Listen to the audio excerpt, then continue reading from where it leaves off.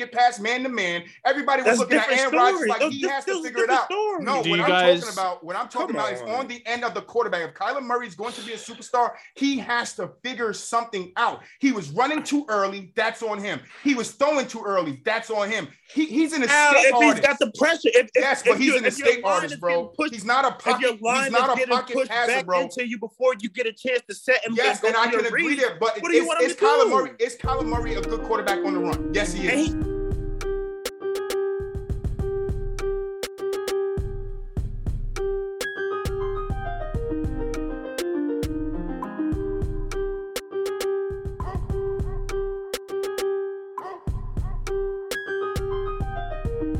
What's up, guys? Welcome back to another episode of From the Sideline Podcast. I'm your host, Troy, and I'm back with the boys. How you guys doing today? Doing good. What's going on, brothers? How's it going, fellas? We got Titan up in the building, man. What's up, Titan Always. All right. Tighten up. We got Roy back. What's up, Roy? I'm back, man. How you feeling, man? We got to get into them Steelers later on today.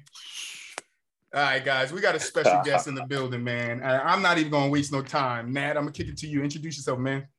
Yeah, man. Matt, I appreciate you guys having me on. My name's Matt Cheer. And, man, I used to live up in Jersey. Went down to Florida, went to FIU, went to college down there, played ball down there for 4 years, and now I live in hot Atlanta, but it's not very hot right now. Just getting through the snowstorm here recently. No, but we're I'm doing well, man. I'm grateful to be on the show with you guys. Grateful to talk some sports, and it's gonna be a good time. Great to have you here, man. Glad to have you. Same. Good to have you, man. You know, it's always good to have other people come on with other opinions, and you actually have a basketball background, so it makes it a little bit more special for us. Mm-hmm. So we're gonna kick it to Frank and Roy, man. You got any questions for our guest, Matt? Hit him with him. Yeah, let me just start off with I got a couple questions for you, good brother Matt. All right, thinking back on that Cinderella season back in '95, where you guys were the lowest seed. I believe in the Atlantic Sun tournament. And you guys wind up winning your conference to get a bid for the tournament. Is there anything that you learned, whether it be life lessons, whether it's something that you learned on the court or going through that tough stretch in the tournament? Is there anything that you learned that you sort of carry with you till today, whether it be life wise, anything vital off the court wise? Yeah, no, that's a great question. It was actually before the Atlantic Sun. It was the Trans-American Athletic Conference. And that was back in 1995. And man, so many life lessons, not just from that season, but just by playing sports in general. You learn so much. But that run, you called it a Cinderella run. And it really was because we were, you got 9 teams in the conference and we were in 9th place. I mean, we were having exactly. At one point we were 3-11. Our coach had resigned, although he was going to finish out the season. He made it clear that at the end of the year he was done. We had a lot of internal conflicts. There were fights between players. There was an NCAA investigation going on. We're losing games. Morale's low. There's maybe, there's probably more people on the bench than at the games watching. I mean, it was just, it was tough to be a Panther back then. But, we had a senior only meeting and we were like, guys, we can't go out like this. We just can't. Mm-hmm. We put the work in. Nobody's worked harder. We know what we did in the off season. We were in the weight room. We can't just let this morale take over. So we started turning it around, and we had to win the last 5 out of 6 games just to get into the conference tournament. Cool. And we were going to the very last game of the year playing the number 1 team on their senior night. It was Stetson, and they had 2 all-conference guards on their team, and we ended up beating them. So we got 8th place into the conference tournament. It was in Orlando at UCF. And so we had to play them in the first round because we were number 8 seed. We beat them. And then the next game we played Southeast Louisiana. They beat us twice throughout the year, like most teams. And we were in overtime. Yeah. We went for the 3, and we made a shot with 4 seconds to go and won that game. Then we played Mercer on ESPN, and we ended up beating them. And so we went on a 3-game run there. We won, what was it, 5 out of the last 6 or something like that. Mm-hmm. But really, I think the main thing that I've learned that I put into practice, I'll be 49 this year. But something that, Congrats, man. that I would say the number one thing I've learned, and there's many things, but just to kind of crystallize it down to one thing, it's about, life's going to smack you in the face. And you don't know that really as a 22, 21-year-old kid going to college, and That's right. You think life is going to be easy. Well, it's not. But perseverance through adversity. I mean, that's the biggest thing, because we did hit adversity. We did have to pull up our bootstraps. We did have to, find that intrinsic motivation. We did have to kind of deal with those challenges. And then we saw the fruit of our labor. We put the work in. Mm-hmm. So I think no matter what's going on, you can't get to the point where you lose hope and you give up. Quitting's not an option. I mean, it's not even on the table. And so, and that applies in everything. You might have to switch directions. You know what I'm saying? Yeah. I'm not saying you just plow through something where life is telling you no, but it might just be a different route. It might be something else, but you just don't give up. You just don't give up. So, but that's a great question. Appreciate that one. Yeah, I have a question. So, coming into a tournament as a 16th seed, everyone has that, that notion of, oh, okay, that's it. Like, 16th seed at that time, 16 seeds never beat a number 1 seed. We all know that. But as a coach, you go into that game. And so what did your coach tell you guys before heading into that game? 95, so it's about to get animated. Yeah. Well, our coach was he was an old school guy. He coached under Bobby Knight in the 1976 team that went undefeated. So he was an assistant there, and he was he was an X's and O's guy. Right. And we were prepared every game. We knew what that team was going to do. Coach was business as usual. I mean, he said, "Let's go shock the world. Let's put the work in. No one. I mean, you shouldn't even be here, so you're on house money." And so he prepared us. He allowed us to enjoy the moment. But I will tell you one thing. A couple of the guys, I won't put them on blast right now, but a couple of the guys kind of were feeling themselves. They were out partying. They didn't make it to practice on time. And let me tell you something, Coach, he doesn't. We're all at practice, right? And so we're running through our 3-man weave. We're getting warmed up. And Coach is all about, hey, go ahead and get warmed up. But once it's time to go game speed, you're going game speed with every drill. You're not going halfway. So, 35 minutes into practice, we're pretty tired already because he's got us going. And he's projecting his anger on these guys that didn't show up on us. Oh, man. So after these guys walk in the gym for practice, he calls everyone to the middle, lays into them, and then just starts practice all over again. And such for the people that was there. But all in all, man, this guy, he prepared us for life. I'm telling you, he was not gonna give you your flowers. He wasn't gonna hype you up. He wasn't really gonna make you feel good about yourself. You had to find it deep within. And so he prepared us, business as usual. Good. Hey Matt, let me ask you, what's your feeling on college athletes being able to get paid? And do you see any problems lying ahead from boosters or parents, or whether it be from the college? And are you like me in saying that I think there should be some type of financial literacy classes that goes along with giving these guys that type of money to make sure that these guys don't get into early debt or anything like that? I think they're 30 years too late, man. They should have 30 years ago. But I'm on the fence with it because I kind of see both sides of it, right? So it's interesting, that whole lawsuit and everything started with Ed O'Bannon. You know, back he played for UCLA. Is who we played in the first round. Right. It was kind of an interesting story there. But but when I think about it, on one side, it's like, you know, the college athletes, especially the ones that are on scholarship, they are getting paid. I mean, their school's getting paid for. That they get a lot of privilege. You get classes, you get meal plans, you get. I mean, they're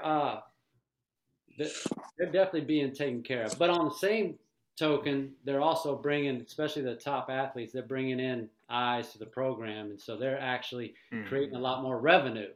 So I understand that aspect of it. On the other side of it, I'm like, man, is that going to dilute just the purity of the game at the exactly. college? Are these kids going to start, you know, just feeling that money? And we know, I mean, NCAA basketball, especially March Madness, there's nothing like the purity of the game. They're going hard. NBA, you feel like it gets watered down sometimes in the regular season. Guys taking off, they're not going as hard. Is that all the money? Is that protecting their body, their brand, their empire? You know, there's a lot into that. But I just think I see both sides of it. I don't really have an opinion. I get it, especially somebody who felt like they helped bring some revenue into a program. It would be nice to get a cut. Exactly. But hey, you did get a cut. Matter of fact, you got a full scholarship. So and when we were more low D1, so I get the argument on both sides. You know, time will tell us if it's a good idea or not, for sure. 100%. Bro, you got another one before that? Yeah, I got one more. So I know playing in those conferences, you know, it's a very rare occurrence where you'll play like an ACC team or, you know, play like a top 5 major school conference. But when you guys did, you know, occasionally play those teams, how did you feel, you know, going into did you guys always have that underdog, like, oh, we're not supposed to be here, we're not supposed to compete with you, but you go in there and, you know, you just have that supreme confidence. It's like, oh, let's shock the world. Like how you said, your coach said to you, let's shock the world against UCLA. Did you guys have that confidence going into every game against, you know, like a top 5 major school? Top 5? Well, I don't know that we've played any top 5s other than UCLA. I mean, conference. Sorry, like a power conference. I apologize. Yeah. No, I hear you. You know, we. I think at age 21, 20, 22, you believe you can beat anybody. Right.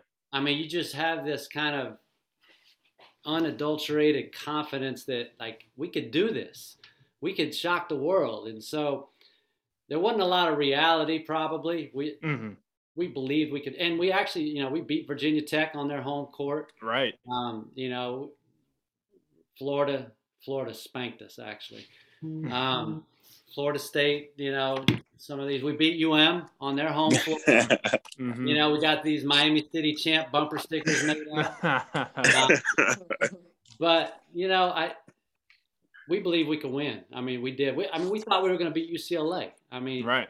I mean, a part of us really did. I mean, part of us thought, hey, man, we have nothing to lose. Right. It was a different story. We tied them at 11. But anyway. All right. So my last question is, all right. So, with most of the top high school athletes now taking the G League approach, do you think that will hurt the growth of college basketball, or do you think that that's where paying college athletes now is sort of combats that, or it sort of balances that factor out for some of these athletes that's looking to get money early in their high school and their college years? Do you think it's going to have any type of backlash? Yeah, you know, I don't think it's the greatest thing. I understand it. I understand it. I don't think it's the great. I mean, how many Kobe Bryants are there? I mean, how many straight out of high school are there? Now, this is something that we've never seen with them going to the G League and kind of getting that experience, getting that money. You got LaMelo Ball, okay, so that worked out for him. But how many has it not worked out for? You know, and you kind of look at the two numbers. But this is something a little bit newer. And again, time will have to tell on that one. But you see these guys that do go into school, get into these programs, stay there at least 2-3 years, and then they move on.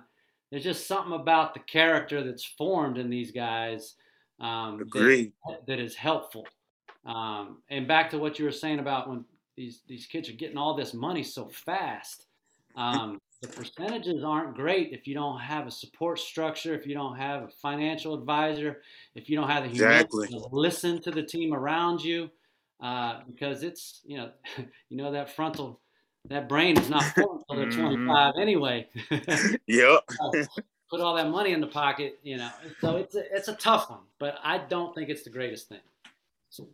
Yeah, I can agree. I got one question for you. Moving away from college, though, I gotta ask you this. It's a 2-part question. All right. In the NBA, what is a superstar? And after that, is Jeremy Lin a superstar? Oh my gosh. That's my question. That's my question. All right. Superstar. I mean, superstar, you just have to be able to do it over a long period of time. Yes. You've proven. What's that time frame? I don't know. I mean, I like the 10-year mark. I mean, you're putting work in for 10 years and you're putting up double doubles or you're putting up numbers. Okay, let's have that conversation and let's debate it, with those guys. I'm not even going to answer the second question. Thank you. Thank you. That gives me my answer, Frank. It's a misleading question. It's a misleading question. It's not misleading. It's not misleading. You guys sat here and told me. You guys sat here and told me. Nah, you guys sat here and told me that because Jeremy Lin is famous internationally that he is an NBA superstar. All right, he didn't even answer the question. That's exactly what you said. That's exactly what you said. Absolutely not what we said. That's exactly what GK said, bro. Exactly what GK said. This is not what we said, man. Right, that was an hour debate. I'm so glad. It was. Yeah, I'm so glad. I had this plan since I asked you to come on the show. Since your wife hit me up, I had this plan. I was like, yo, I'm gonna ask you what a superstar is, and he's gonna tell me Jeremy Lin's a superstar. That's it. Oh my gosh. But we you guys, all said Jeremy Lin wasn't a superstar. Hey, Jeremy Lin. No, that's not true, Frank. GK said Jeremy Lin was a superstar, and you agree with him. Yes, superstar. Go ahead, Matt. Remember, I got the tape. It wasn't a track year. I got the tape, and I can run it back. Gosh. I can run it back. Yeah, we gonna have to run that back. When we get done with Matt, when we get Matt off, I'll screen share and show you the part where you both said that Jeremy Lin was a superstar. All right, bet. All right. What you said, Roy? What you asked? I think Matt had something to say. No, I heard Troy say something about he's famous versus superstar. Those are two different things. Exactly. Thank you, Frank. Frank. We're gonna talk after this. I'm gonna let you go. We got a special guest on. We got a special guest on. So I'm gonna let you slide right now. I'm gonna let you slide right now. But when Matt leaves this, look, you guys at home. When Matt leaves this group, Frank, I'm going straight to the video. But let's move on. All right, let's get into some NBA. Let's get into some NBA hot topics. I want to start with injuries. All right, the biggest injury to me, Kevin Durant just got injured, and he's going to miss 4 to 6 weeks. So I want you guys' opinion on that injury, and then talk about other injuries that you guys are, worried about for teams like Steph Curry being out day to day. We can start with Roy. Yeah, I'd say mine was obviously the Kevin Durant injury. I mean, depending on, how quickly he comes back or how long he's out for, I think that really does matter because, I mean, Kevin Durant is the focal point of this Nets team. I mean, so much derives off of him. I mean, you can make the argument and say, okay, they have Kyrie, they have Harden, but I think I would definitely argue that Durant is that centerpiece. They need Durant to function. And so with him being out, I mean, I don't think they fall off dramatically. I think they might drop a couple seeds, out in the East, but I think they really need to get him back and hopefully make sure he's 100% before he comes back. So we don't have that problem that we had before with Kevin Durant, where he comes back and then he gets injured again. So make sure he is 100% healthy before he comes back. Frank? To be honest, if this was the playoffs, then I'll have a totally different feeling. I mean, it really depends on how much of Kyrie you get right now. I think Kyrie and James, they'll be able to man the ship right now.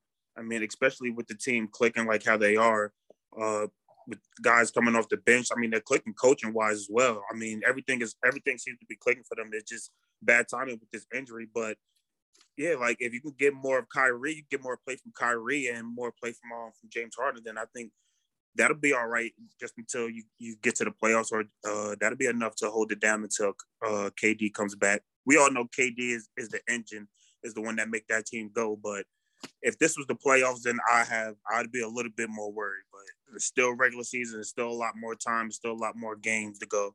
I'm not ready to hit any type of panic button or go into panic mode. And Kyrie said that this does not spur him to go get the vaccination either. But Matt, what are your thoughts on the injury from KD? And is there any other injuries that stick out to you in the NBA? You know, I got a problem with Brooklyn all because yes, that injury is big time. I agree with both of you. Kevin Durant's a superstar. Mm-hmm. Yes. Agreed. We can agree on that. I got the video. It's already here. I got the video. It's right here. It's right here, ready to go. All right, man. Go ahead, Matt. But the problem with Brooklyn is that we were all excited about Brooklyn from the very beginning when the big three came together. But man, they just aren't playing together. They're just not on the floor together. You know, I agree with Roy. You know, don't bring them back too early. I agree. There's plenty of time for them to gel. Kyrie's only going to play part-time. So I'm a little nervous that I just don't believe that they're going to be a top-tier team that's going to go deep in the East. There's no way they're going to get past the finals. They might get to the Eastern Conference Finals, maybe, but there's no way they'll get past it. So I think that's a big-time injury, plenty of time to recover, but aside from that injury, I just don't think they have enough time to gel together. Yeah, I would agree with that. It's just sometimes watching their games, you see that it looks like they're just a bunch of individuals on the court and not people that are playing together as a team. It just looks like you have, I mean, I hate to use the analogy, but like, you know, too many chefs in the kitchen type of deal where, you know, you have too many people who demand the ball, too many people who are just, I mean, they may not go out and say, oh, I'm focused on myself, but you just look at how they play and it's like, we're still trying to figure things out. I mean, I understand that happens to teams, you know, who bring in superstars. Look at Miami when they brought in LeBron, Bosh, and Wade together. It took them a while to figure it out. But I think this Nets team, you know, especially with how just different their situation is, especially with having people constantly injured, people not playing and stuff, how can you get that time together to gel? I don't know. I think it's going to be a hard one for them to figure it out. Yeah, the Nets I think still in all, there's no right glaring. Now. I'm not to cut you off, Lloyd, but there's really no glaring favorites in the East, especially right now. There's nobody that still scares me outside of maybe Chicago when they're on. And you just seen what happened when you get the best out of Chicago, you get the best out of Brooklyn, how that matchup is going to turn out. And I still think as long as you got two of those guys, you have enough to go head to head with a Chicago, even if they're at their strength. I mean, let me ask a question. The whole league is pretty much beat up at this time. There's a lot of injuries, so I don't see any other glaring favorites or glaring team that scares me enough in the Eastern Conference that make me want to have that, you know, that trepidation about the Nets. Let me ask you guys a question. Do you guys trust the Chicago Bulls more than you should trust the Milwaukee Bucks? No. I'll say no just because Milwaukee's more proven. You know, they've been there. Yeah. But I feel like everyone's been kind of like sleeping on Milwaukee a little bit. I mean, I know they haven't been performing up to their usual standards. They're not performing how they usually do. But I still haven't lost, you know, too much confidence in them to where I would put Chicago. I mean, Chicago has the prettier record. Okay, I understand. They're playing hot. You know, I think DeRozan's a potential MVP candidate, and he's been doing great with that. But I really think that just player for player, pound for pound, I would go with the Milwaukee Bucks because they're proven. They've done it before. We know that. Chicago, we can't say the same thing. I would agree, man. Chicago's lost 4 straight, and they lost, you know, Zach LaVine, obviously. Didn't look great last night against my Grizz. And and I don't know, man. I mean, I definitely agree. I'm going with the Bucks on that head-to-head matchup. Especially in the playoffs. Bulls have 7 players out right now. Especially in the playoffs, exactly. The Bulls have 7 players out right now, including Lonzo, Alex Caruso, Zach LaVine, and Derek Jones. Mm-hmm. Yeah, the Bucks, they one of those teams that's just built for the playoffs. As long as they can get to the playoffs, man, they sort of rally around Giannis throughout the regular season, let him do him, let him go MVP mode, and then they kind of gel together as a team once the playoffs come. That's just sort of, I think that's become their nature as of now. So, yeah, I think they'll be okay. Once they get to the playoffs, then you'll start to see the best of the Bucks. I'm gonna go ahead and ask Matt a question real quick because I'm glad he said about the Grizzlies. So I made a prediction. I had a very hot take where I said I think the Memphis Grizzlies are going to represent the West in the NBA Finals. And I know that might seem like a outlandish thing, but I'm telling you, if you watch this team play, wow, they blow me away. And I don't like any teams in the Western Conference. So I mean that says something. So what's your opinion currently on the Grizzlies and how they're performing? Man, they're young. They got a chip on their shoulder, and they just don't care. Yes. And they're too young to care. Like they don't know any better. So they're going out there. John Morant's trying to dunk on anybody and everybody that gets in the way. I mean, he was ready to throw blows with a big 6'8", 260. Bradley. Yeah, man. And Aquaman had to lift the dude up and but carry that's him. what I was about to say. How tough is Bradley after a dude just walks up to him and picks him up? You ain't tough no more after that. You ain't tough after that. But I mean, they all have a chip on their shoulder. All of them. I mean, Desmond Bain was overlooked. Dylan Brooks is out there, and he's obviously injured right now, and he's the defensive engine. Obviously, John Morant has been telling everybody he's the best point guard in the league before people are starting to say, hey, maybe he is. And, I mean, you just go down the line.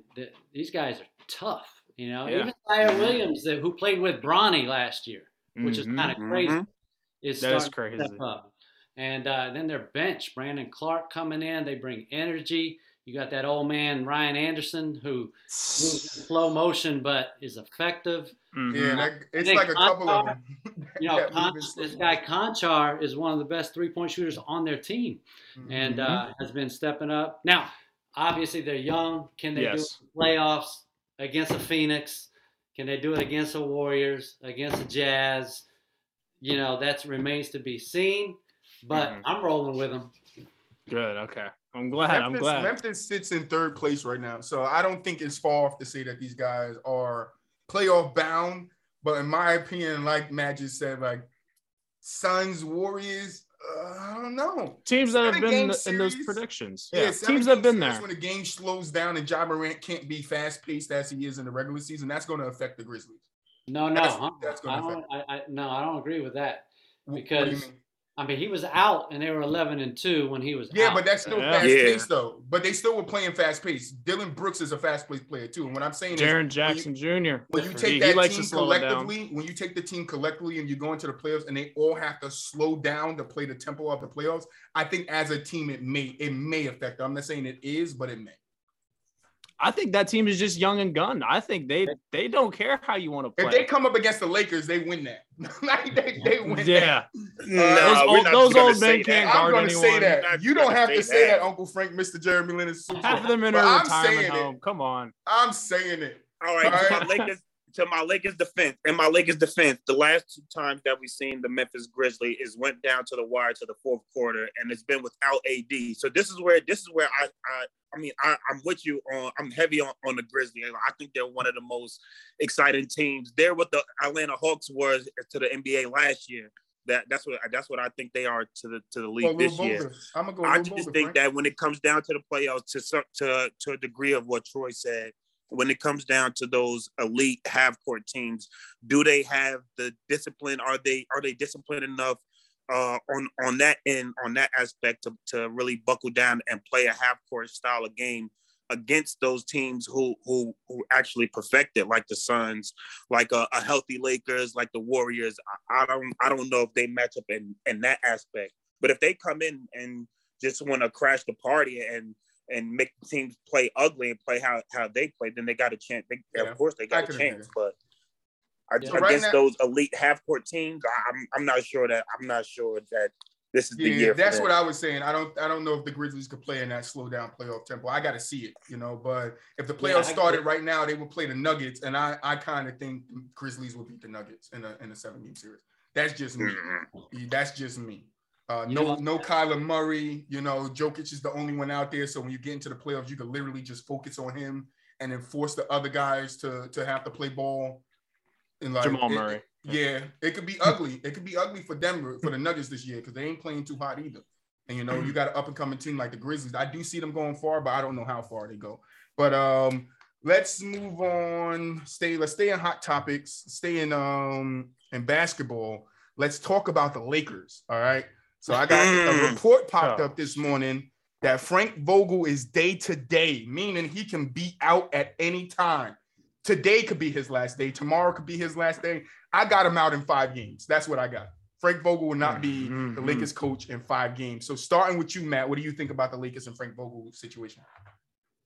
I think they need to put Russell Westbrook day to day if they want to run. I'm trying to tell you. Change the coach if you want. Everybody knows LeBron's coaching that team, but that is not the move. I think that's going to switch it up. You got to get rid of Westbrook, or Lakers just aren't going to get it done. Yeah. I mean, Matt, you're giving the same takes that I am. And I love you for that. It's so good to have people agree with you, but I'm going to take it a step further. Yes, Russ needs to go. That wasn't the fit. He never should have been brought in the first place. They should have brought in someone like a Buddy Hield, something that supports LeBron's play style, not someone who's ball dominant. This is not Frank Vogel's fault. This is not his fault. I don't know why he does not deserve to be punished for this, because like how you said, he's not even coaching this team. Let's be honest. Yeah, any team that LeBron is on, LeBron's the one who's coaching this team. But there's still a coach to the team, right? And Frank Vogel has a job to do within LeBron's job. So I understand what you're saying. LeBron coaches the team, but who's making the substitutions? Who's putting the plays in the game? Who's making a lineup? That ain't LeBron. Yes, doing you it. have these rotations. It doesn't matter if you're not set up for success. He's not being set up in a position to where he can use his coaching skills to help benefit this team. I can agree. He's not put in a good position. Let's be honest. No. So getting rid of the head coach isn't going to do anything. You bring in someone else. It's going to be the same song, different dance. Mm-hmm. I don't understand what that really accomplishes. Maybe it tries to save face, I guess, to make it, hey, look, we're doing something to fix this season, when in reality you're not. That was actually Frank Vogel. His job being up in the air was actually my NBA hot take for today. Mm-hmm. I'm like 50-50 with it. I'm not going to go as far as to say that he deserves no blame at all, because he absolutely deserves some blame. Exactly. Yes. A lot of his lineups and the way he mismanages players, some of the lineups that he put on the court, that's just on coaching. I mean, you can't put that on LeBron. And Frank Vogel, he has one of the most, I'd say, a top 5 elite coaching staff the last 2-3 years since he's been up there. So I mean, he has the coaches around him. So that's why I'll say with LeBron years, especially I'll say starting from his second year to currently, I think LeBron has taken a back seat as far as letting the management, the front office, and letting the staff take control of the team. Because to be honest, I mean, if Bron had his way, Russell Westbrook will come off the bench. That's the move that I think needs to happen. I don't think that they're going to be able to get rid of Russell Westbrook. One, I don't think that they're going to get the pieces for him. Nobody around the league really wants him. He has a really, really low interest rate. And my best suggestion would be to start to bring Russ back off the bench. And then once everybody gets healthy, I mean, that's why I think Frank needs a little bit more time, because he hasn't had a chance to coach a completely 100% healthy Laker team. However, some of the lineups that he put out there is completely on his fault. And my thing is, if you get rid of Frankie V, I mean, is David Fisdale the answer? I mean, I know he has some history going back with Bron, going back to Miami, but with this aging Lakers team, with this team that we currently have constructed, I mean, is Fisdale going to be that deciding factor? I don't think he pushes the arrow either way. So for the most part, I think as long as the Lakers cannot go on these wild losing streaks, these 3-game, 5-game losing streaks, as long as the Lakers can avoid doing that throughout the season, I'm pretty sure that Frankie V will last. I think at least this year. I don't see what good comes out of letting him go right now, especially with David Fisdale as the backup option. I'm not completely sold on him. There's a lot of stuff that has to happen before Frankie V completely loses his job, but he definitely deserves to be on the hot seat.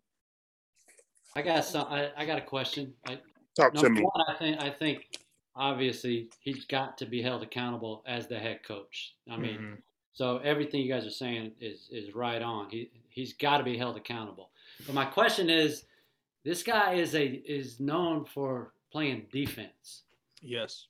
And the Lakers are not a great defensive team. So the question is, has he lost the team? I mean, has he lost the team? And if that answer is yes, he's got to go. I feel like the Lakers have defensive players. See, I would play devil's advocate for that, and I'd say they gave away their defensive players and Alex Caruso and Kyle Kuzma and KCP. I mean, they gave away those defensive stars. Those are the people that are 3-and-D. They're 3-and-D. They play defense. They can shoot the three ball. They can do. They're pivotal role players for you. You get rid of that and you bring in an aged Westbrook. I mean, you're bringing in people that are I hate to say it, but they're too old. It's a retirement home. You cannot stay. They cannot. You watch the Lakers game. They cannot stay in front of anyone to save their lives. They don't get back on transition defense. There's times where you see LeBron is the only one going back on offense, and it's like it looks like a total dysfunction. And how he said Frank Vogel. He's a defensive minded coach, so you would expect that to be translated on the court. It's plain and simple. It's not. And I just think that this is an aged core, a very aged core that gave away their defensive cornerstones. And now they're seeing the replications of that. Can we just be real? Frankie V has struggled to maintain success throughout the league, coaching-wise, outside of those couple early years in Indiana. He's struggled to maintain success everywhere that he's gone, whether it be Orlando, whether it's his short tenure in Memphis. I mean, he hasn't really proven to be that defensive guy that he showed those earlier years. So there's already some speculation about that. He might be losing his touch as far as being that defensive guru that he used to be. So he was already coming into that. But still in all, I mean, as much as I believe and I think he deserves to be held accountable, I'm still not ready to give up on him because I mean he showed that he can put some great lineups out there with his first 2 years. I mean, he showed that he can manage. He can help man the team, especially with guys going down to injury. He did it last year. For the most part, he's been doing it this year. I mean, it's really just the Russell Westbrook effect. I mean, yes. you can see when Russ turns the ball over. You can see how players' body language. You can see it just kills a lot of the energy and the momentum that the Lakers might have going on at the game, or just kills us building any momentum going forward throughout any of these games. So, I mean, it's just the Russell Westbrook effect. I mean, if we can somehow get Russ to just stay on his feet, not jump in the air, have to throw these wild passes and that are not there. If we could just limit Russ. I'm telling you. That's why we have to put him on the bench. We need more options. We need another option. Watch the body language of the team when Russell Westbrook commits a turnover. Watch the body language. Watch it to when someone, when anyone commits a turnover, okay, they turn around and get back on defense. Watch what happens when Russell Westbrook commits a turnover, and watch how different the body language is. They turn on the around defense. And they just jog. It's not even limited to turnovers. Watch him when he attempts a 3-pointer and he's wide open. Watch the body language. I'm telling you, it's insane. It's insane. It looks like this whole team is like. Though. He used to be nasty from the mid-range. Yes, I don't know what happened to him. Not taking anything away from him in the past. He's lost his explosion. Not taking away from him in the past, because in the past he was that dude. Let's be real. He was nasty in the mid-range, bro. But oh my goodness, I mean, when you go 0 for 16 in your past 5 games from 3-point range, who's going to respect your shot? Who on your team's going to want you taking that shot? I mean, you're just costing your team games. You are costing your team games with the amount of turnovers and your lack of scoring efficiency. I mean, but watch body language. I'm telling you, that's the next time you guys watch a Lakers game. Look at how they react when he commits. The thing with Russell is, right? Russell needs a a shooter. Roy, that's what Russell needs. Russell needs a shooter. Russell needs the ball in his hand to where he can kick it to a shooter. Where on the Lakers, who's that guy? They ain't no shooters, bro. Malik, I know Monk went off a couple of games, but it's not consistent enough for what LeBron needs to get there. So that's why I'm saying I don't even see the Lakers getting out of the first round this year, no matter who they play. I don't care who they play. I don't think they're getting out the first round because they're a little too old. They don't have the personnel that LeBron needs to make it work because we know he can make it work. But it's just the personnel that matters. And I don't think they have that for him. I think you could have let go of Kuzma if you wanted to, but you keep Rondo, you keep KCP, you keep, Caruso. The guys that's playing, Caruso, Alex Caruso, the guys that's playing defense for you. You tried to replace them with shooters, and now your defense is suffering. Like those guys are just outside of Caruso, KCP and Kyle Kuzma aren't just balling out of control. No, we wasn't saying balling. We're talking about on the defense end of the ball. We're talking about on the defense. We're talking about on the defense. I'm saying, but a lot of the stuff. Kyle Kuzma wasn't looked at as no shutdown defender. No, he was not. No, we're not saying more offensive minded. He's more offensive minded. I'll give you that. But that's why I said if you wanted to trade away. But that's why I said if you wanted to trade away Kuzma, you can. But when you're talking about a team success, you need guys in there that can at least play defense. KCP as well. KCP wasn't the 3-point shooter. He wasn't the 3-point shooter that they needed, right? And that's what I was going to say. I was going to say that's why they eventually let him go because he wasn't holding people down, right? When he wanted too much money for what he wanted. When Roy said 3 and D, he was giving us. When Roy said 3 and D, KCP was more of D, not 3. So I can understand that. He wasn't holding his offensive. Was a great pickup. He just hasn't been healthy. Yeah, he's been injured. He's starting to get healthy. And he's also like 5 years away from collecting Social Security. Yeah. Okay. That's a shame. That's a shame. But he's let's be real. The last 3 years, he's still been a vital piece on every bench that he's played on. Yeah. So you got to give him that. That's really all we need. We need him to come in there and bother guys, be able to bother guys like Kate. Be a nuisance. Be a nuisance. Yeah. All right, let's move on. Let's move on to the MVP race. I want to know each one of you guys. Take your time. Tell me who you got as the MVP right now if the season ended. Who's your MVP and why? Starting with Frank. What sport? Basketball. We're still in hot topics, NBA. So just so you know, so you guys know, the MVP ladder right now is Giannis, Jokic, KD, and Joel, and then DeMar DeRozan is number 5. Those are the top 5. I would say if you would have talked to me a month ago, I would have said DeMar DeRozan. But I mean, as of recent, KD right now. No, he was not. KD right now. But DeMar DeRozan is not playing better than KD, Giannis, and no, I agree. Whoa. No, I don't think he's playing. He's playing better than them, Frank. I mean, the fact that you just snubbed your nose at what DeMar DeRozan is. No, I'm not snubbing my nose. That's how you're taking it. That's how you're taking it. No, that's how you're taking it. I'm saying he said a month ago he would have had the role. He said a month ago he would have gave DeMar the MVP. What I'm saying is you're giving him the MVP over Giannis, Jokic, and KD. Is he playing better than them guys? That's all I'm saying. Yes. I'm not snubbing my nose. No, he is? He's playing just, I mean, if he's not playing better, he's playing just as good. So why is he 5th behind KD, Giannis, because we're a month after that. Because we're a month after name. I mean, he was 3rd, though. In that month, okay, so to be fair, in the month that Roy is talking about, but in the month, no, the Bulls are number 1 in the league. I said a lot of those teams. There's only 2 teams that have a better record than the Bulls, if I'm not mistaken. And that's two of the teams in the West. Okay.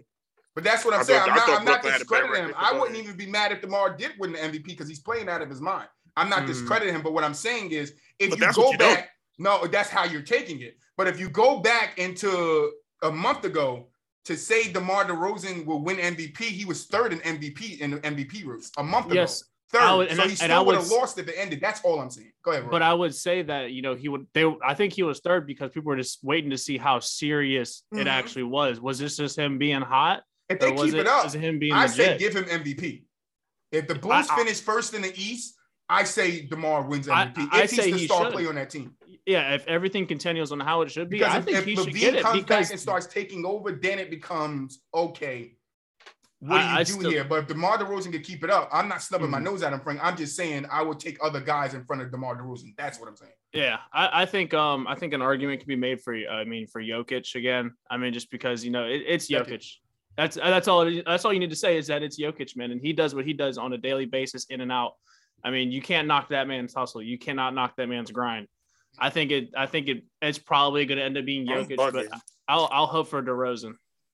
Yeah, I didn't even mean to say KD while I'm arguing for KD so hard, but even still, I mean that we can go all day with the DeMar DeRozan debate because I think you're throwing some slight on my boy DeMar. Listen, you guys at home heard me say it 3 times. I'm not, and I explained why. Frank, if you want to take it that way, it's fine. I think Steph is the MVP. Steph Curry. If I had to give somebody league MVP right now, just I understand everything Steph has been doing and how he's been manning that ship over there. None of us saw Golden State being a number 1 seed or a number 2 seed in the Western Conference right now, especially with Klay not being there with those early parts of the year. And just how he's been able to bring that team along, and Jordan Poole, how he has everybody out there gelling. I just think that Steph and Steve Kerr definitely deserve some credit and recognition. Man, who you got? Who's in front? Well, it's going to be John Morant at the end of the day, but right now, Jokic has been the most consistent. I can't say Curry, although I love Curry, but he's in a slump right now. But everything you said, Frank, is right. He has been manning that ship. He's been doing. I mean, he's Curry, right? And I think he's probably top 4 or 5 right now in that race. But Jokic has been consistent. No, Curry's not in the race. Top 5 is. Hold on, I'll get it again for you. Go ahead, just finish what you were saying, Matt, and I'll find it again. And then obviously Giannis is going to be in that mix, and then Durant out 4 to 6. But just don't sleep on my man John Morant. I agree. He's young enough to not care, and I'm telling you, I mean, you saw that run when he was putting Phoenix. You know, I mean, if his 3-point shot. Obviously, he's taking a dip on that, and I mean his floater, his pull up, his change of speed, his court vision. I mean, the dude is unreal. Yes. But he can get that 3-point shot more consistent. I'm going with Morant. All right, so here's the top 10. Here's the top 10 in the ladder race right now. Giannis is 1, Jokic is 2, Kevin Durant is 3, Embiid is 4. DeMar DeRozan is 5, Steph Curry is 6, John Morant is 7, Chris Paul is 8, LeBron James is 9, and Rudy Gobert is 10. And that's on what site? And then after that, you got Devin Booker, Luka, James Harden. Who's that Levine, according to? Who is that? This is the NBA, like the NBA. Oh. NBA.com. Oh, okay. What I would say about Memphis Grizzlies is their front office deserves all the credit and applause for how they built a team and a true contender over there. Oh, yeah. Just looking at everything that's going wrong in New Orleans, all you can do is just send a big congrats to that front office out there. Oh, Memphis. yeah, because Memphis has. They're doing everything the right way with the right players. Yes. They're showing you how to build a team, a small market team from scratch, man. And it's absolutely amazing to watch, man. Yeah, because Memphis hasn't been relevant. Hasn't been relevant since the grit and grind, since they had Rudy Gay and Mike Conley and all them together. Bruce brothers. Marc Gasol. Yeah, and then Zach Randolph. I think this is the first time they've been relevant since then. And, they're coming in pretty convincingly. And, to turn ship and rebuild for a small market team like that says a lot about our front office. It really does.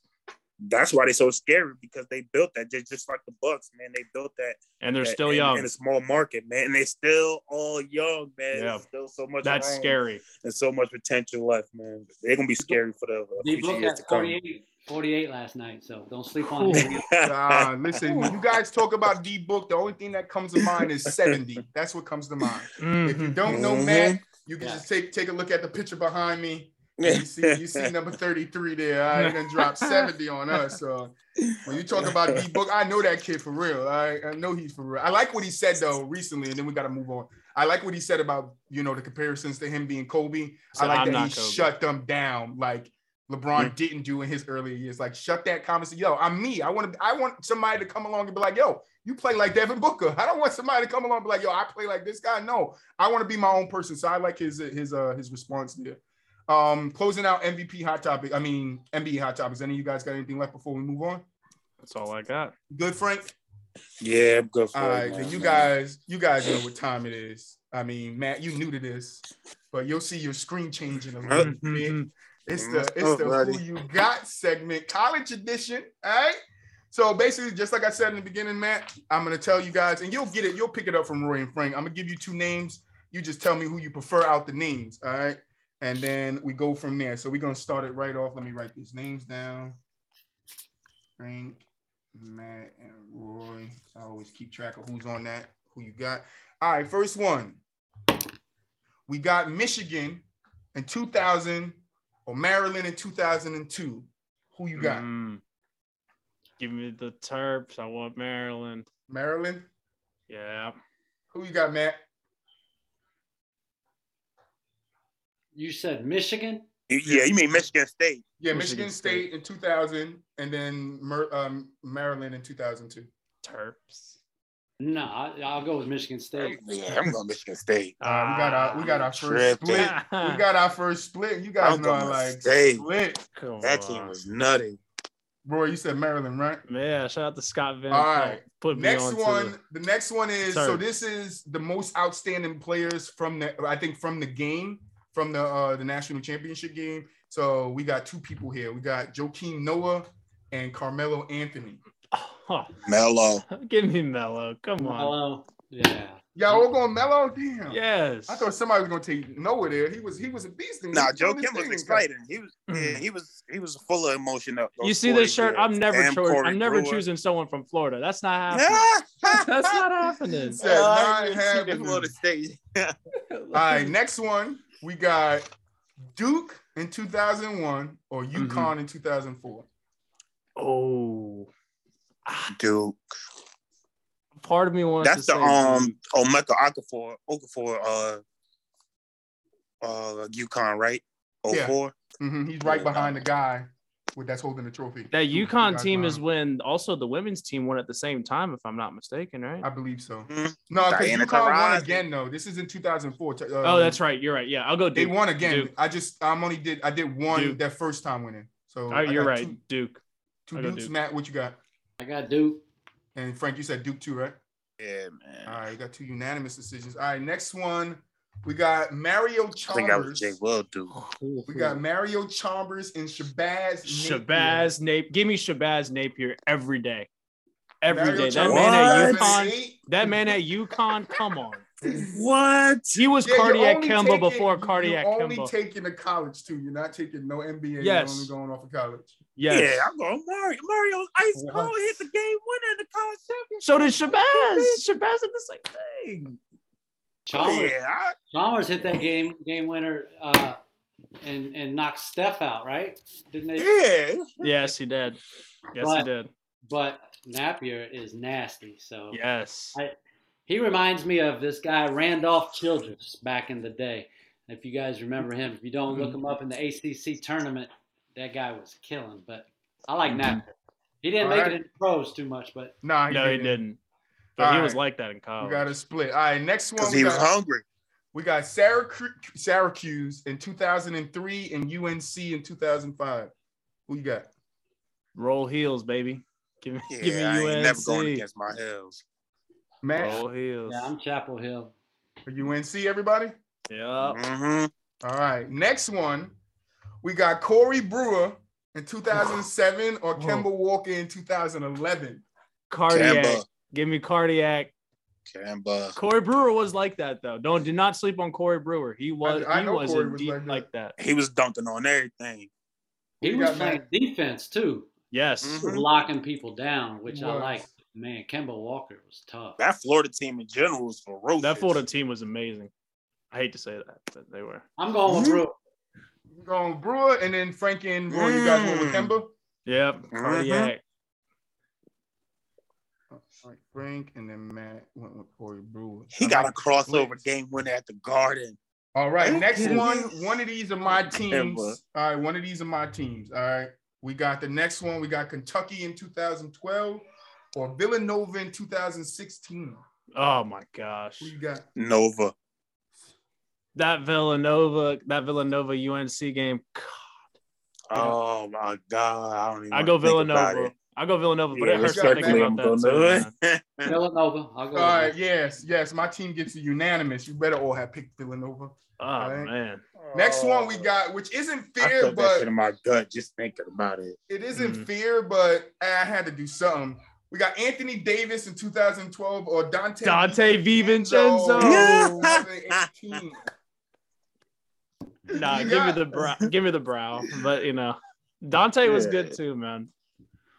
AD was a defensive, he was defensive, just guru in college. I mean, he was blocking everything. So I'm going AD. Yeah, I agree. AB. All right, unanimous. All right. Virginia in 2019 or Baylor in 2021? You can't look. I'm not here to convince anyone. Yeah. Let me tell you, he about to explain. I'm not here to convince anyone, but UVA, after bouncing back from getting bounced from a 16th seed, that's ESPN 30 for 30 worthy. I don't care what anyone says. They 100% deserve that. UVA. I'll fuck with UVA all the way. Yeah. So Virginia, Matt, who you got? I go on with those Baylor guards. I didn't convince him enough. Off night. Yeah. That Baylor team was good, though. That Baylor team was very good.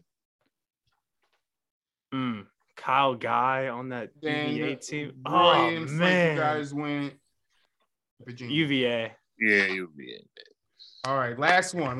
We out of here quick this time. We got Wayne Ellington or Titus Jones. Wayne Ellington 2009, Titus Jones 2015. I ain't never picking a Duke player. I mean, over a North Carolina player. I'm going Wayne too. I got Tyus Jones today. Last year. No. All the way back to Duke. Tyus Jones, best backup point guard in the league right now. Oh no! All right. See, Matt, it's just that simple. Who you got is over with. We got to do it quick, and I like that. He's on the Grizzlies. He said, "Hey, I would have went Titus Jones too." He's tough. All right, let's get on to that. Let's get on to the last segment of today. We got to talk about these football games. All right. We got to talk about these football games. So starting with the last night's game, Rams versus Arizona. Let's start there because I was a lot disappointed in Kyler Murray. And I'm gonna be honest with you guys. We was on live last night. Me and Dre Day. Shout out Dre Day. Roy, thank you for stopping by. GK stopped by too. Thank you, GK, for stopping by. Frank, you was at work, so I know you couldn't have. But one thing I said last night when I was watching Kyler Murray play is he's throwing the ball like Eli. If you watch his 2 interceptions, bro, it was Eli-esque. It literally was. And I'm an Eli fan. Look at Eli. He's right there. He's literally bro, the interception in the end zone, you just don't do that. Take the sack. No excuses. Take the sack. I don't understand it. That threw me through a loop while he tried to do that. And then you didn't even throw it anywhere where a receiver could get it. And then the second interception tipped pass, but he rushed that pass too. He was just rushing passes. And I was looking at it Eli used to do this. This is what Eli did. He rushed passes, didn't take his time. One thing I seen from Jimmy Garoppolo was he was poised in that field. He was poised there. Kyler Murray didn't seem like he was comfortable at all to me.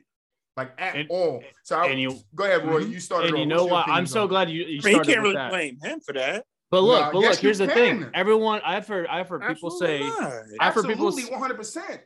Go ahead, Roy. Let me hear you. I've been hearing that people say that the Rams defense was overrated. Okay, where are they at now? Because that Rams defense was the one who put that pressure on him to make those uncomfortable throws, to make those bad plays. I mean, when you don't have time to set your feet and you got Aaron Donald chasing you from behind, I'd probably make a bad pass too. That's understandable, but you can't put it all. You cannot put it all on the defense putting pressure on him because if it was anybody else, any other, yes, it does, and I'm not saying it doesn't. But what I'm saying is him trying to be a superstar quarterback. He's supposed to thrive under pressure. He did not do that. Yes, I will give credit to the Rams defense. They put pressure on him all game. I will understand that. I was watching that. I understand that. But what I'm saying is, him to thrive, but you want him so to thrive. What you're saying is, the defense threw the 2 interceptions. Yes, he has to. If he wants to be elite, if he wants to be an elite quarterback, bro. I ain't really gonna say the end zone one. If he wants to be an elite quarterback, yes, he has to find a way under pressure, bro. That's not come on. Every quarterback does it. That's crazy. Every elite quarterback does any elite quarterback not do that? Was you really watching the game? Yes, I watched it. I was on Instagram Live. Go back and watch me talk about the game while I'm watching it. So was his receivers creating all of this? No, that's what I was saying. I'm not. So what are you taking it as figure it out. That's what he's there for. You want him to do everything, so he gotta try to. If Tom Brady was in this position, I would say the same about Tom Brady. Figure it out. You're not holding nobody else accountable for what went wrong. You're just putting it all at the feet of Kyler Murray. That is not fair. When Aaron Rodgers was going through his struggles with Green Bay, everybody was blaming Aaron Rodgers. Nobody was blaming his wide receivers not getting space. Nobody was blaming his wide receivers couldn't get past man to man. Everybody was looking at Aaron Rodgers like he has to figure it out. No, what I'm talking about is on the end of the quarterback. If Kyler Murray is going to be a superstar, he has to figure something out. He was running too early. That's on him. He was throwing too early. That's on him. He's an escape artist. He's got the pressure. But he's an escape artist, bro. He's not a pocket. He's not a pocket passer, bro. Into you before you get a chance to set him. Yes, and I can agree there. But is Kyler Murray a good quarterback on the run? Yes, he is. And he just came back off injury. Right. So you want him to. So he's already risking himself running, trying to create something. But hold on before you go, Roy. And this is the last thing I'm gonna say. To force a pass to a receiver who's not creating separation. All right, last question, and then we can kick it back to you guys. Frank, what do you blame on Kyler Murray in that game yesterday? Nothing. No, I'm not saying that. There was times where his decision making, and that's all could have been a lot better. That's all I'm speaking to. No, but you're making that the sole reason why everything. No, I'm focused on Kyler Murray. I'm not saying why we're wrong. I'm just saying he got to step up more. No, I said in those positions, Kyler has to step up more. That's what I said. A couple other people take some blame for Kyler and I can agree there. That's what I'm saying. I can agree. There's a lot more people that get blamed, but you didn't say none of that. No, because I didn't speak. I didn't get to that part. I was just on Kyler Murray. No, but that's what you started off with. You don't start off with Kyler Murray. That's my biggest takeaway. Everybody else that went bad. No, that's my biggest takeaway. Kyler Murray rushing passes. Why can't I start with Kyler Murray? Because it starts with the line. It starts with the line. It starts up front. No, it starts with Kyler Murray making another good passes. person that deserves some blame. I think it might be Cliff Kingsbury. The head coach for the that's true. For the Cardinals. I mean, he runs. I mean, we know this back when he was at Texas A&M or Texas Tech. Sorry, and he does the air raid offense. That's what he does, the air raid offense. Mm-hmm. And I think the Rams really came out there. They knew the game plan of the Cardinals, and that showed. I think it really did that. This Rams defense is legit. They're real. I don't care what anyone says. I mean, if you can, and Kyler, to be fair, ever since he hurt, his mobility hasn't been. He's not 100%. Let's be fair, man. He's not 100%. But Frank, hold on, one more thing. Did I give Baker Mayfield that pass? Answer me yes or no. Did I give Baker Mayfield a pass? No, I didn't. Right. So why would I give Kyler Murray the pass? I didn't. You were on the episode. You didn't even give a chance to answer. I don't even know. What you said you don't know. It depends. You literally said you don't know, and I said I did. I didn't give when GK was on the episode, and GK was talking about how Baker Mayfield had a bum arm. What was my comeback? Well, JPP is out there playing with missing fingers. That was my comeback, right? So why would I then do that to Baker and not do the same to Kyler? I'm doing the same to Kyler. I'm staying consistent whether you like it or not. That's what I'm saying. You're trying to make that the same. It's totally different. No, I'm doing the same thing to every quarterback. That's what I'm saying. Are self-inflicted mistakes. That's Baker problem. That's not the same case for Kyler Murray. You can blame it on coaching. Kyler Murray doesn't have his top receiver. You can blame a lot of things. The receivers that he has can't create separation. The line that he has, they can't hold up against a four-man rush. And your quarterback is playing hurt, and you don't have a rush attack. So what do you want him to do? You want him to go out there and still beat Tom Brady? Figure it out. You gotta know football. All right, so this Rams and Cards game. I know football. He gotta know football. Go ahead, you can't with that take. Go ahead, this Rams and Cards game. I mean, I think it was a full-on throttle beating by the Rams. I mean, Matt Stafford really came out. This is Matt Stafford's first playoff win. Mm-hmm. I think very, very well deserved on his end. Yeah, very well deserved. Way to change the narrative about you. But does he need more? Is the question. Does he need more to actually be looked at as a with the team that he's currently on? 100%. 100%. If this was some random Joe Schmo team, then okay. But shout out to him for getting his first playoff win. Good win, hard fought win. Really clicking on all cylinders, and that's what you like to see in the playoffs. Yeah, Frank, you got something to say? Go ahead. I was just gonna say the manner that they won also is, I think it's a big way. It's a big deal, and I think that's something that can carry into next week, into them traveling over to Tampa, and they take that momentum, they take that attitude, they take that energy over to Tampa Bay. and especially with this Tampa Bay team with the limited pieces on offense, I think they can make it a tough and ugly game. I expect it to be a hard-fought one. I'm actually hoping that Matt Stafford take that next step and actually get his team to the NFC Championship game. I'm banking on it. I'm not 100% sold on it, but that's where my arrow is leaning towards now. But yeah, well, you guys know I got the Bucks losing in the next round, so I got the Bucks losing. Matt, what you think about that Arizona Rams game? Well, I didn't watch it, but I can tell you what the stats are telling me. 18 runs for 61 yards. 34 pass attempts for 137 yards, which is less than 7 yards a pass. Mm-hmm. Just looking at that, it looks like the Rams defense is the.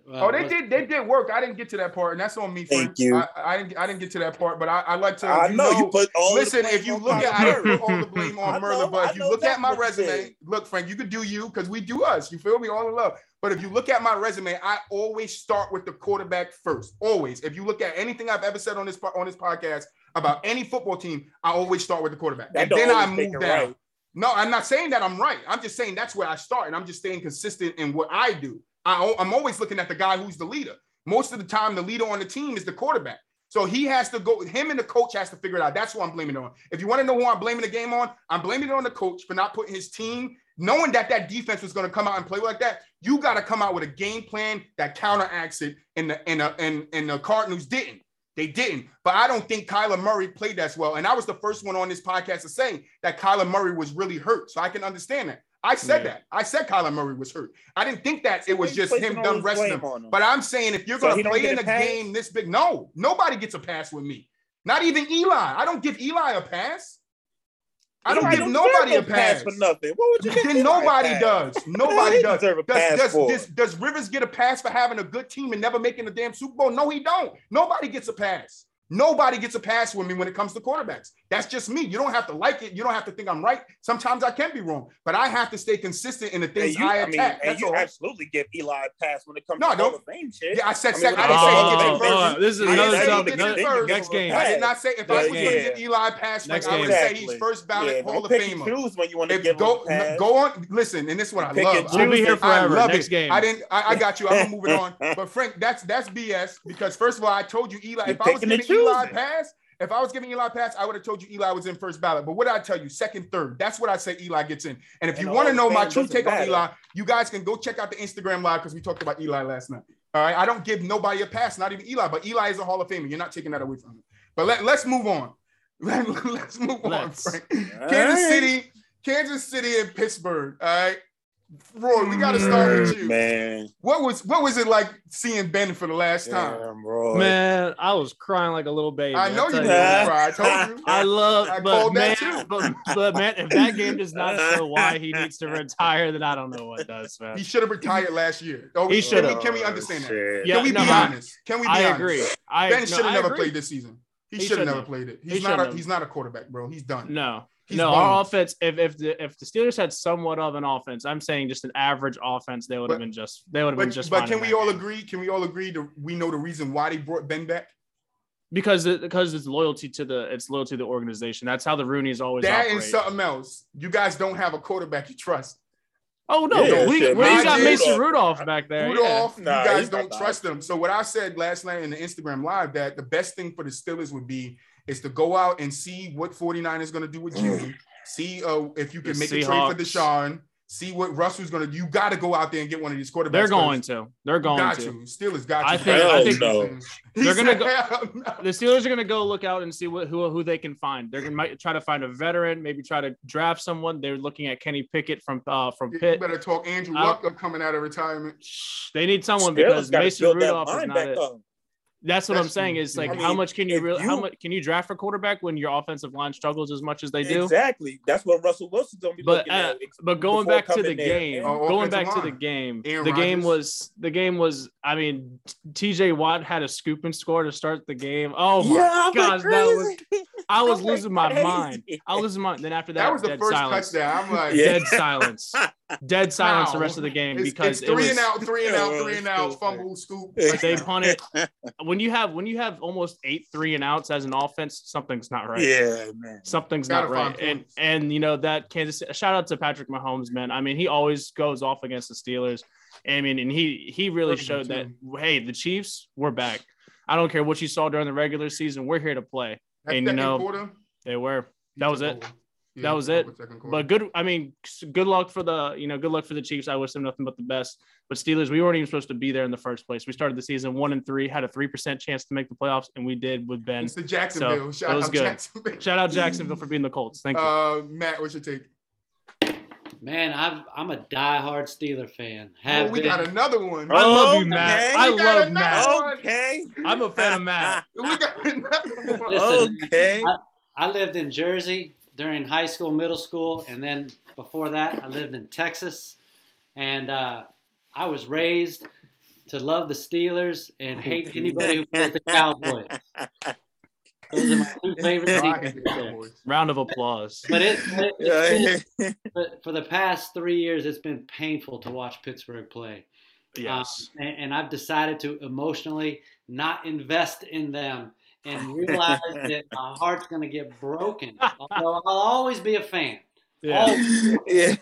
But I knew they weren't going to beat the Chiefs. Oh, yeah. Everyone knew. I mean, their offensive line is terrible. They've got some weapons that can catch. But Deontay Johnson's like all of a sudden started missing. Yeah. He looked like himself back in 2018 when he was dropping everything. And Najee Harris, that poor guy, man, he's taking a beating. No help. He plays so hard, man. And Big Ben, man, he just looks exactly what he is. Bones. Big and old and slow. You know, remember the song by Eminem? I got the bones in my closet. What's that? Cleaning out my closet.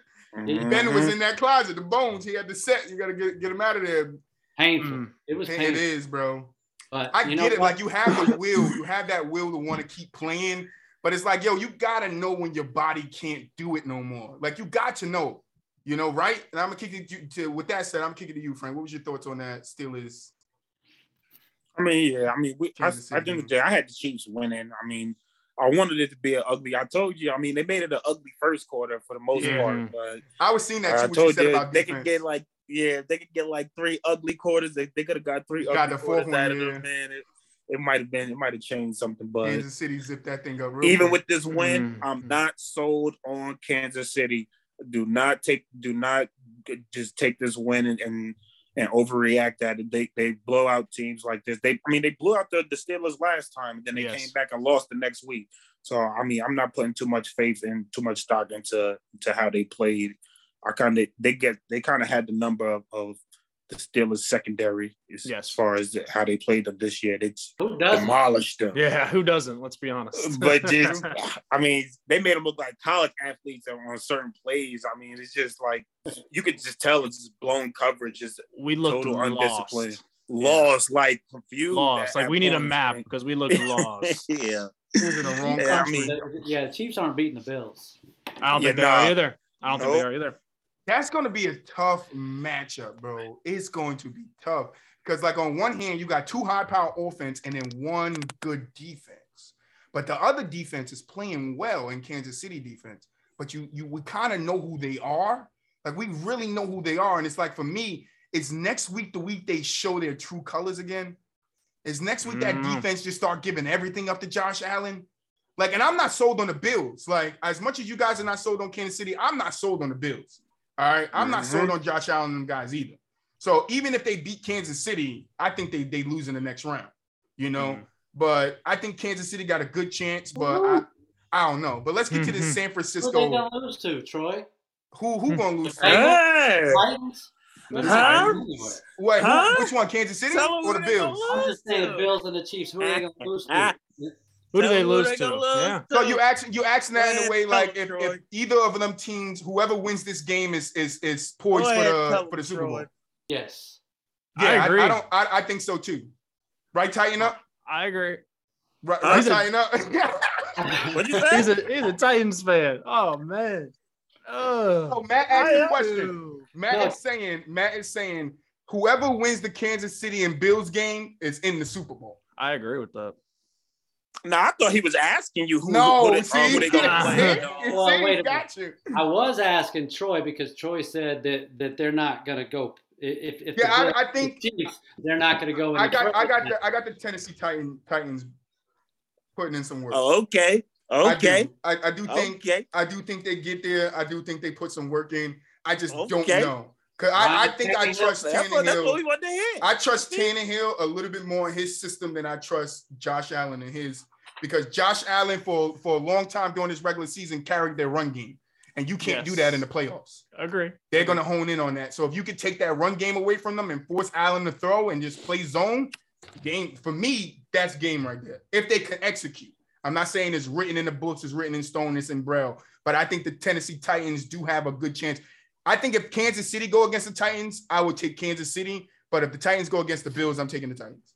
I don't know why you would take Kansas City over the Titans. Ryan Tannehill has 27-3. 21 touchdowns and 14 interceptions. Oh. Mm-hmm. Now, the last 3 games, he's got seven touchdowns, no interceptions. So that means he had 14 touchdowns and 14 interceptions 3 games ago. It's Ryan Tannehill, the dude that came from Miami. Yeah, but he's looked so much better. Yeah. And I always say this: system. It's all about system. I don't think Ryan Tannehill fit in that Miami system, but he fits in this Tennessee system so well. You can't. Because they don't use him. Because they don't use him. They use him.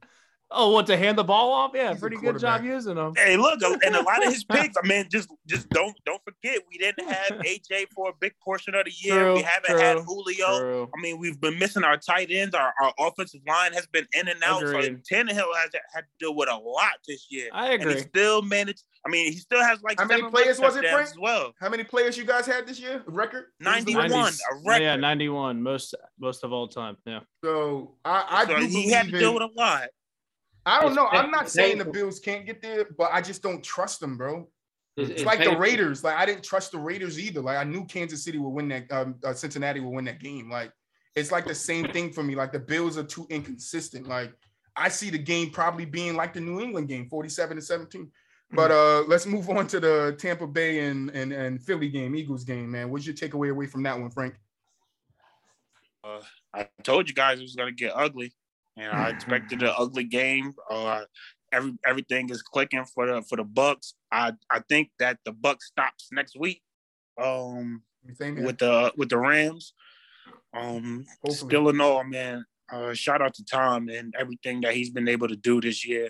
I still got him as my MVP candidate. Whether they win or lose next week, I don't think that's going to change anything. But I mean, I also think Aaron Rodgers is going home next week too. So.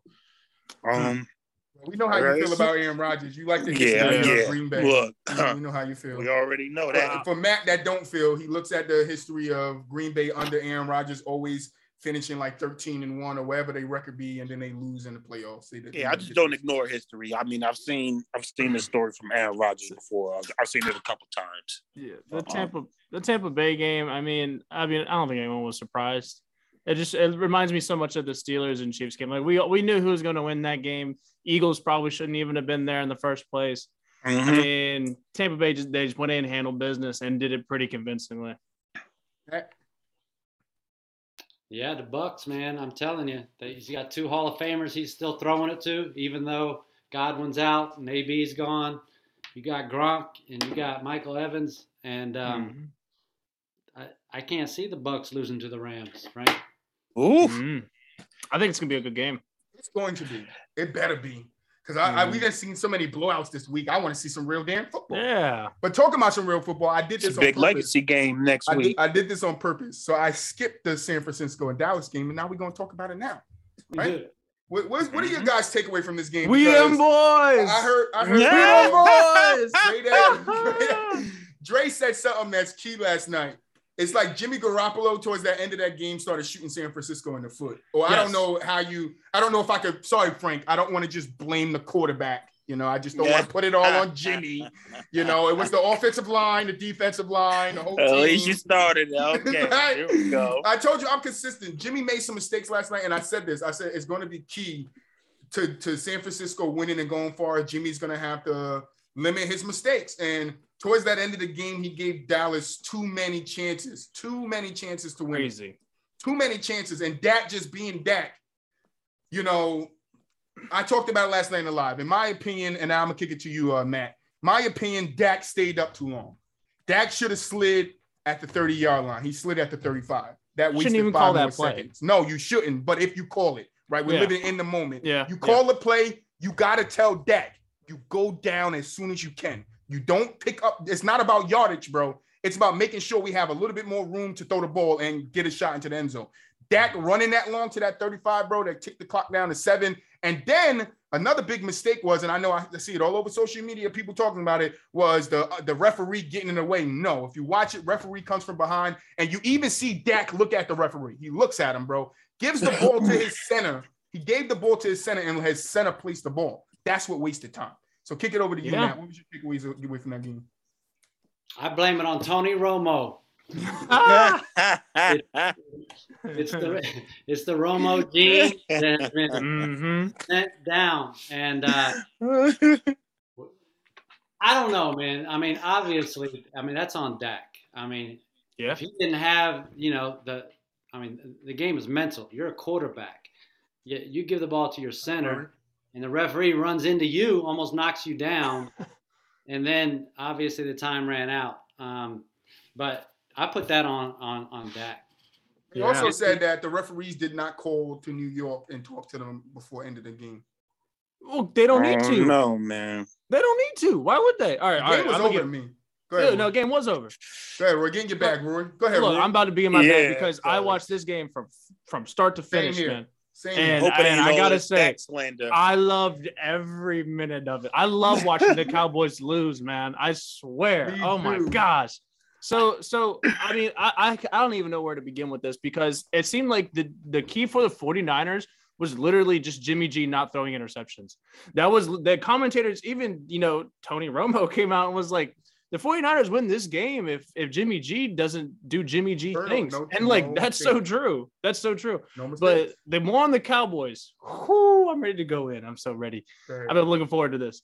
So the Cowboys, what a joke. I mean, Mike McCarthy, what's going on? Why, if you don't have any time left, you have no timeouts, why are you calling a QB draw? Why? What is the reasoning behind that? And Dak Prescott, why are you giving the ball to your center? You know the rules. You know the ref has to touch the ball. Why are you giving it to your center? You're wasting time doing that in itself. And what happened to Zeke? I mean, yes, Zeke did get touches and everything, but where's that explosiveness? It's not there. And I love it. And my biggest thing of all, which people have argued with me of all time, is Trayvon Diggs is not a good cornerback. He is not a good cornerback. That man is burnt toast. And you saw that on full display. You see, everyone will go and say, 10 interceptions. Yeah, you get 10 interceptions if everyone throws at you because you're getting burnt every play. Go with the Trey slander. 11 interceptions, correct. 11. I'm sorry. But he also gave up over 1,000 yards in the season. 1,000. Many receivers don't even have close to that. How do you give up over 1,000 yards? And he's in first place by most yards given up by a cornerback by almost over 150. That's insane. I think the cracks and the inconsistencies showed in the Cowboys. I'll stop my rant. I'm sorry. I just get so fired up. I love talking about them. I love talking about them because I hate them. Go ahead, Frank. Go ahead, Frank. All right, so let's just be real. This loss sits at the feet of 3 people. One of them you got, Roy. Mike McCarthy. Mm-hmm. He is like Jason Garrett 2.0. Literally. Like what does he do? What does he do? Dre Day said something last night. He said the reason why Mike McCarthy will still be a Cowboys coach is because Jerry Jones can control him. Jerry Jones loved him. I didn't buy into all same of thing as Jason Mike. Garrett. I didn't buy into any of that at all. I didn't think he was going anywhere. If anything, I think the other 2 guys are leaving, and I think they'll leave on their own accord. You see, it just got reported today that Dan Quinn got 5. He got 5 reported offers already on the table. So who knows what he's going to take. But at the end of the day, it's at the feet of Mike McCarthy, number 1, number 2, Kellen Moore, Whatever game plan Kellen Moore cooked up yesterday was horrible. The fact that CeeDee Lamb didn't get his second target until the third quarter yesterday was just a travesty. The fact that they stopped giving the ball to Pollard, they stopped creating for him after Zeke showed you that he doesn't have anything left in the tank is just horrible. They put granted, this is what Dak should want. I mean, you should want everything to be placed at your feet. You should want all of the pressure and everything on you. But this team is not built like that. This team is built for all of the pieces to work together for this team to be an elite team, for that offense to take that next step. Amari Cooper, I tell you all the time, Amari Cooper is good for getting you a touchdown, an early touchdown, and then just disappearing for the rest of the game. That's what I mean, I don't know where this guy was, but the fact that Kellen Moore couldn't cook up any opportunities for CeeDee Lamb, your most explosive player, and the one catch he did get, it happened again. It got taken back because of the undisciplined offensive line. Just the team being undisciplined, that falls at the feet of Mike McCarthy. I mean, he just shows you that he's just he's not a competent head coach, and his team is undisciplined, and they show you at the biggest times they seem to give you all of these mistakes. They have 14 penalties yesterday. Discipline. I mean, it's just. And that just falls down to discipline. Pre-snap penalties at that. But I think that's important to point out. Pre-snap penalties. That's crazy. It's ridiculous. And lastly, and I know people want to put the blame on Zeke on Dak for what he did at the end, but Zeke have if this doesn't show that they have to move on from Zeke, then I don't know what else they need to see. Zeke is done. He is not that max player, that max paid running back that they paid for a couple years ago. It just seems like ever since it's been like the contract effect with these running backs. These guys get their big contract, they get their big money, and then it's just downhill. I mean, luckily that's not the case with Derrick Henry. He happened to get better after getting his money, but just with Zeke, Zeke. He shows you he doesn't really have that explosion. I mean, maybe he's not 100% healthy. Or do you really want to wait? You want to go through another year of Zeke not being 100% healthy? You know, at some point he's going to get hurt next year, so you're going to have to deal with this next year. I mean, I think it's time to move on from guys like Amari and what they need to do Amari is lock Pollard down, because if not, somebody's going to snatch that kid. Pollard and CD, man. And I hope it's the Giants. I would like to share one step before I kick it over to Matt. Matt, I'm sorry, but I am affectionate about these Cowboys, man. Oh, I love it. So people with more playoff wins in the past 25 years than the Cowboys. You ready? Mark Sanchez has more wins than the Cowboys. Trent Dilfer has more wins than the Cowboys. Brad Johnson has more wins than the Cowboys, and Colin Kaepernick has more playoff wins than the Cowboys do in the past 25 years. 25 years. That's crazy. Thank you. That's my rant. Go ahead. Okay, man. No, man. I mean, Roy, I'm with you. I hate the Cowboys. Jerry Jones needs to go.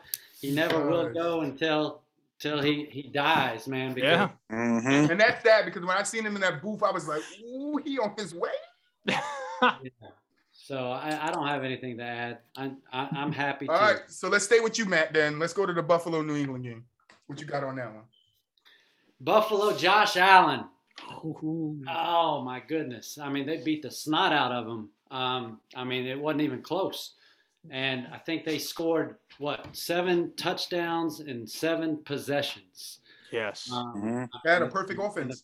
Perfect offense. And the Patriots are supposed to be a good defensive team. Yes. Apparently, coming into the playoffs. So clearly, Tom Brady leaving there left a gaping hole. They thought it was Belichick, but the system seems to be broken down, because Mac Jones he didn't do a terrible job this whole year. He wasn't terrible. But they just ran into a buzzsaw. Yes. And hey, 7 touchdowns, 7 possessions. That's a wrap. That was the perfect offensive game for you. Literally cannot ask for anything better. You cannot. It's impossible. No, it's crazy. Oh yeah, and also no punts, no field goals, and no fourth downs. Perfect game. All around a perfect offensive game for them. That's the first time in history, impressive. Too. Yeah, I'd say first time it has ever happened. Yeah. And not just that, this wasn't some pushover defense. But why had to be done by Josh Allen? Like, come on. Because Josh Allen's like that, and you need to recognize. He is not. You need to recognize. Look, I'm telling you, this Bills team, they did it. Everything they did that game was convincing. There was times where people were questioning, are the Patriots better than the Bills? You know, they might take the division from the Bills. But they why might would do that question be a question? Because the Bills weren't the playoff Bills at that time. And now I think they convinced everyone that, hey, we're here and we're here to party. We're here to play for real. I'm standing here and I don't believe it. You know what? You don't have to believe it. That's okay. They'll go out there and win games. You don't need to believe in them. They don't need you to. Go ahead, Frank. No trust in the damn Bills. That's okay. Go, Frank. I just think the league happened to figure out Mac Jones over the last 4 weeks of the season. I mean, It just seems like he's been having a rough couple of games, and it just all starting from that game in Indy where they got skunked by the Colts, man, by the Colts team, who is inconsistent, is just who knows what. I mean, that just started like this downhill slope for Mac Jones, and it didn't get any better. This game, I thought it was going to come more down. I thought Bill Belichick and his great mind, I thought it would play a little bit more of a factor than it did. But just watching the game, to be honest, because I really watched a heavy portion of the game, almost like 90-95% of the game. It just seemed like the Patriots' energy wasn't there. Like, they didn't really play with any type of fire. Like, they wasn't really fired up on the defensive end, like ready to stop guys. And Mac Jones he seemed a little lost earlier. I mean, he got going a little bit, but then after a while, he just seemed like he was lost early in the game too. And you can't get no run when you can't get no run game generated. You can't get any separation. You can't get anything created in the air. It was just a perfect storm for the Buffalo Bills. I mean, credit to Josh Allen proving that he still needs to be considered amongst the elite. I mean, I think that the Buffalo Bills' biggest issue is their run defense, and are they going to be able to deal with teams that can run the ball consistently and effectively? That's what I think we're going to see that next week with the Kansas City Chiefs. If the Kansas City Chiefs are able to run the ball to help out Patrick Mahomes and to help out that pass attack, then I think that they'll be in some trouble. But that's what it's all going to come down to. It's going to come down to the quarterbacks and which team can really hold up the run and give their secondary a chance to make some plays. Well, a little further, Frank, I think another key point to this game, and then Roy, I'm going to kick it to you with the Raiders-Cincinnati game. A big key to this game is going to be the Bills running game, because the Bills can't establish with one game that makes them one-dimensional, and then you could just play zone all game. But go ahead, Roy. Raiders-Bengals. Raiders and Bengals, that was a classic game, man. I think that was probably one of my favorite games to watch. Best game on, yeah, besides the Cowboys. But I think it was really a good one to watch. And this one kind of had some controversy around it with that roughing the passer call. No, let's talk about the touchdown. Yeah. The whistle, the inadvertent whistle that was blue. So the rule is when the whistle is blown, the play is dead. And it kind of seems like the NFL was like, oh, yeah, sorry, that's not the rule for this case, I guess. Well, was it the NFL or was it the Reds? Was it the NFL or was it the Reds? I don't know. Rigged. No, I'm kidding. It's not rigged. But it's just like, I don't know. That was just so odd to me. It was just a weird series of events where it was like New England, Oakland all over again. Yeah, because the analyst said the game is tied, bring them back, make them play Wednesday. But it's like, is the game really tied? Because now let's say that play is blown dead. And I think as a fan, this is what we miss, right? What people are taking is, was that throw on third down? I don't remember. I think it was. I think it was. Yeah. It was. So even if it's third down, right? If it's third down, they kick the field goal. They're close enough to kick the field goal, right? If I recall, right? So now that's still 3 points instead of you take away 4. So it's not tied. It's still a 3. If it comes down to it, it would still be a 3-point difference. And not saying that the Bengals would have not took it like, all right, we didn't score, we need to go down and score again, and they would have made another attempt to go down and get another touchdown to extend the game. I just think the Raiders didn't play a good enough game to win the game. Well, see, the thing is, it came down to the very last play. Mm-hmm. A lot of people don't, they'll look at the score and say like, oh, well, that kicking a field goal versus scoring a touchdown can change your whole game script. It can change your whole game script of how you look at, you going forward. I don't know. I think that was a tough one. Yeah, I'm just thinking about it. If they kick the field goal to get the ball back and then to go down and score again, then you kind of replace that touchdown. You get what I'm saying? Yeah, so that's what I'm saying. Fair the game enough. Ain't over there. Fair enough, but I think it does play a large factor in how you on your outlook of the game. And then the whole roughing the passer call. When they playing to get the get the field goal. Yeah, exactly. And then you look at that roughing the passer call, that was kind of a little suspect. But I mean, that's been the story of the year for the whole NFL officiating. But every roughing the playoffs, passer. why is it that? And I want to kick it, Matt. I want to kick it to you. Why is it that every playoffs we see plays like this or reffing like this? Why is that? Man, I think the hardest job in the world is refereeing, just being a referee. I mean, 50% of the people don't like the call that you're making, but obviously they have replay. They have people upstairs to get it right. It pains me to see the Bengals move on, but the Bengals were a better team. I think they're just a better team. I do think they deserve to win the game. Yeah, I don't think the Raiders deserve it. Even though if the Raiders scored a touchdown, they tie it and we go into overtime. I still think the Bengals played well enough to win it. I think, Joe Burrow could have made some better decisions, but that could fall on coaching too, with the play calling and stuff like that. The defense could have played a little better. I don't see the Bengals going far. I do think they lose the next round. But I don't know. I don't know. Hate the Bengals, man, but they deserved it. What you got, Frank? I mean, shout out to the Bengals, man. I feel bad for Derek Carr. I feel bad for the Raiders. Everything. We all know everything that they had going on with that organization this year, man. But Smoking Joe, him and that connection, him and that Jamar Chase connection, it seems to have transitioned from the regular season and right on into the playoffs, man. They're still going to be a dangerous combination, even for the Tennessee Titans, man. I mean, I expect my Titans to go out there and be able to control the game on the ground, and hopefully, but it's definitely not a team or a game that the Titans can afford to make mistakes against, especially with the ability to put up touchdowns as quick as they can. And so you got to be mindful of that and positioning and where you put those guys, the situations you put those guys in. Overall, I don't think that the defense is going to be able to hold up, especially with the physicality of our offense. And that offensive line better be ready for a long game too, because they struggle against real athletic and tough the front four and front seven whenever they matched up against those guys. But yeah, shout out to the Bengals, man. Good win. Anybody got anything else to add about any games that you didn't miss? That you missed? No. Nothing to add, Mac. You got anything to add? We all good? All right, final thoughts, Roy. We out of here. We done.